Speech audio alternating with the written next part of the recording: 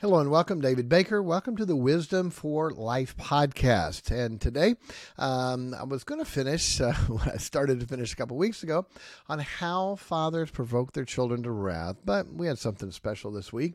We had a wedding.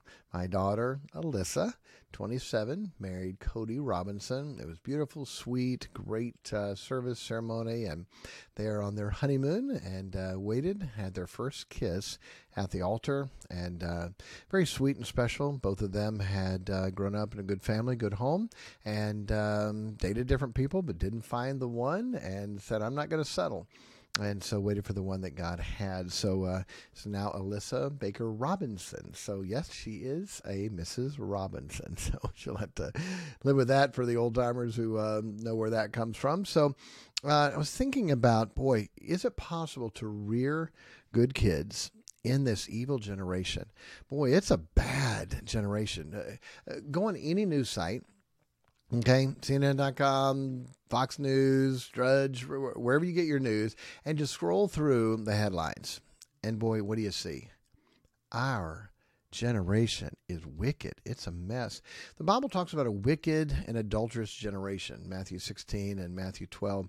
A wicked generation. Boy, that's where we're living. We're living in a wicked generation. When you look and see the mess that's going on. This morning, I got a message. Someone I tried to help and work with before OD'd. Another one. How many thousands of people? The drugs running rampant. The alcohol running rampant, destroying lives. I saw a billboard the other day that said, alcohol is illegal even if your children are drinking it at home with you. So how many times are parents giving them their alcohol? We wonder where that is. Boy, the sexual promiscuity, the immorality, premarital sex, adultery, the polyamorous relationships, the same-sex, quotes, legal now. The gay marriage, how many people believe that's okay? They don't even fight that anymore. It is what it is. Abortion, believing it's fine, taking the Bible, God out of everything. Our nation is a mess. We're in a mess. Is it possible to raise good kids in this generation? It's amazing how many people are not having children these days. The birth rate is declining drastically because so many couples are not having children. Sometimes it's because they're in relationships that don't produce children, but also many couples are not wanting to have children because they don't want to bring a child into this world. From everything, oh no, global warming. We don't want to bring a child into the world with global warming. You know, that is so stupid. But also just because the world is so bad, I don't want to bring a child into this world. Is it possible to raise a good child in this society? Boy, today's society is after our kids. They're trying to take these children and make the males female and the females male. What a mess.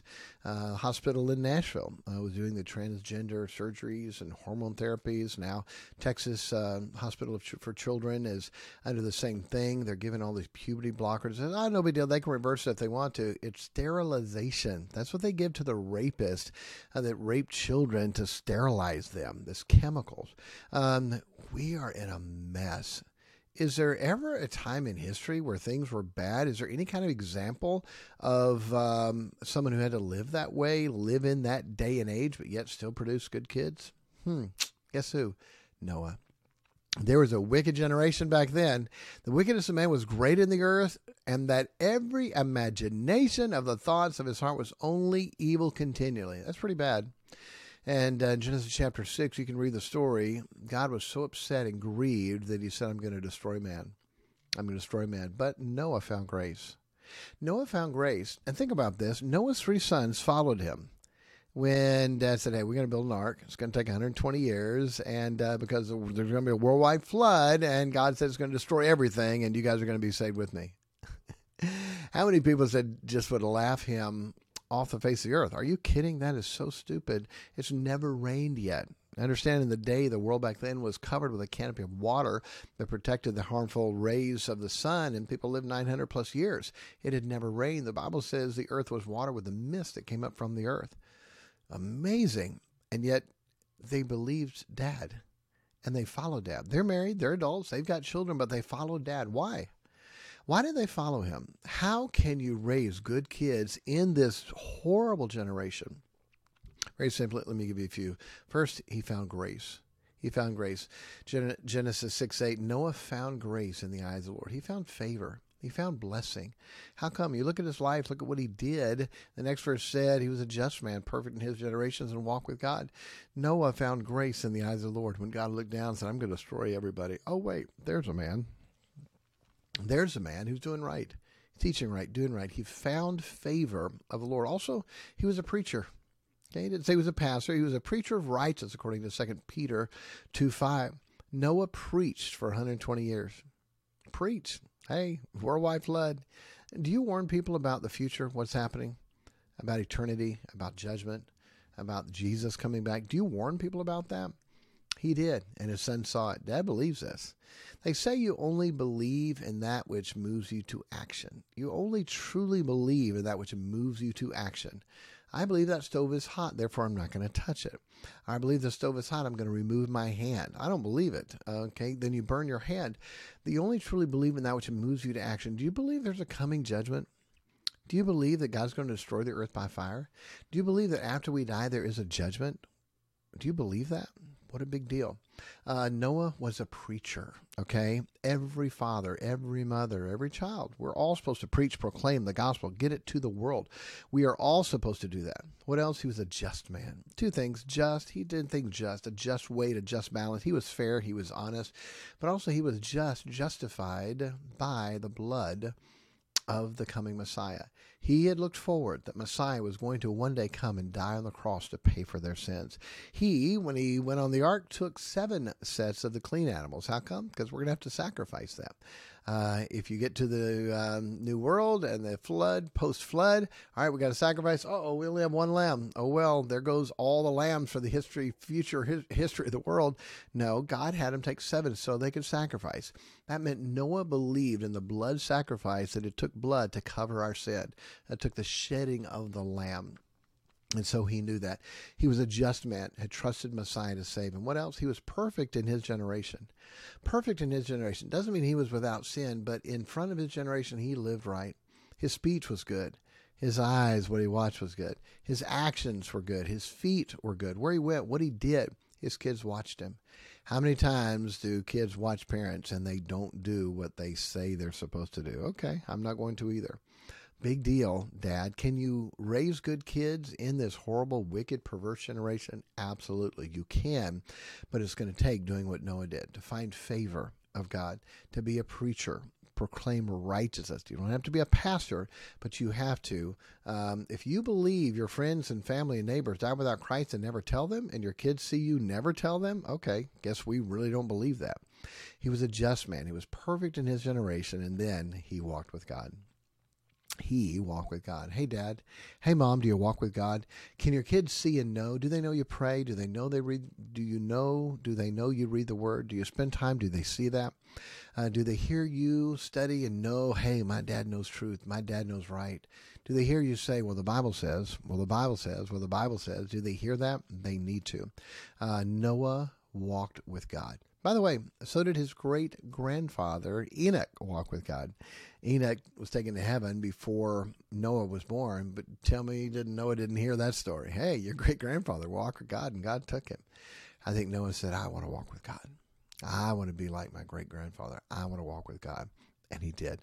Then what else? To be like Noah, to raise good kids. He put God first in the normal, everyday, natural actions of life.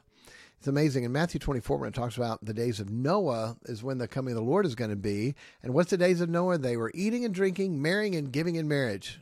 By the way, is that okay? Is it okay to eat and drink? I'm not talking about alcohol here. It doesn't say that. But they eat and drank without God. Marrying and giving in marriage. They gave their children. They married and gave their children without God. That's how things were then. Hey, how about things today? How about things today? Boy, that's where we are. He put God in first. He put God first in the normal, everyday actions and natural things of life. Everybody else didn't. Noah did. Noah put God first in those things. What else? Noah didn't care what others thought about him. Can you imagine how much they mocked him, laughed at them? That crazy old fool. Noah building a boat, building arks, never even rain. He's going to flood the world. We're all going to die. Until it started raining and the floods came and everybody died. He did not care what others thought about him. Listen, Mom, Dad, be bold, be strong. Don't change. Don't care what the world says. It doesn't matter. It matters what your kids see. It matters what you believe. It matters what you do. And the last thing, Genesis 6:22, thus did Noah according to all that God had commanded him, so did he. Noah did what God commanded. He kept God's commandments. He had faith. He believed God. He did what God said. Listen, I promise you, your kids are watching. They're watching how you live. They're watching what you do. Do you believe it? Do you live it? Your kids are watching that. Hey, you want to raise good kids in the midst of a wicked and perverse generation? Philippians 2:15 talks about that, to shine as lights in the world in the midst of a perverse and wicked generation. Yeah, we can do that. You can, but you need to be like Noah. Walk with God. Be a just man. Believe God. Do the things that God said and God wants to do. Trust God. Don't care what the world says. Preach. Be a preacher of righteousness. Let your kids see that. I can't count how many people my kids have seen me lead to Christ. Hundreds. They've seen it. They know it. It's real. Then it's passed on to them as real too. So important. Can we raise good kids in the midst of a perverse and rebellious generation? Yes, you can. You can. Hey, don't not have kids because of the world. We need lights. Okay, you're going to war and battle. God said, "Children are arrows in the hands of a mighty man." You're going to battle. Do you want two? How many arrows do you want? Two. One pink one and one blue one. Really? No, I want as many as God can give me. Because we're going to fight the world and the devil. Okay? Hey, do that? Yes, we can. Rear great kids. What we need to be a Noah in this wicked and perverse, rebellious, evil generation. Hey, God bless you and have a great weekend. If you haven't done it yet, go to thegoodkidquiz.com. Check out your kids. See how they're doing. Go to thegoodkidquiz.com and take the quiz there. God bless and take care.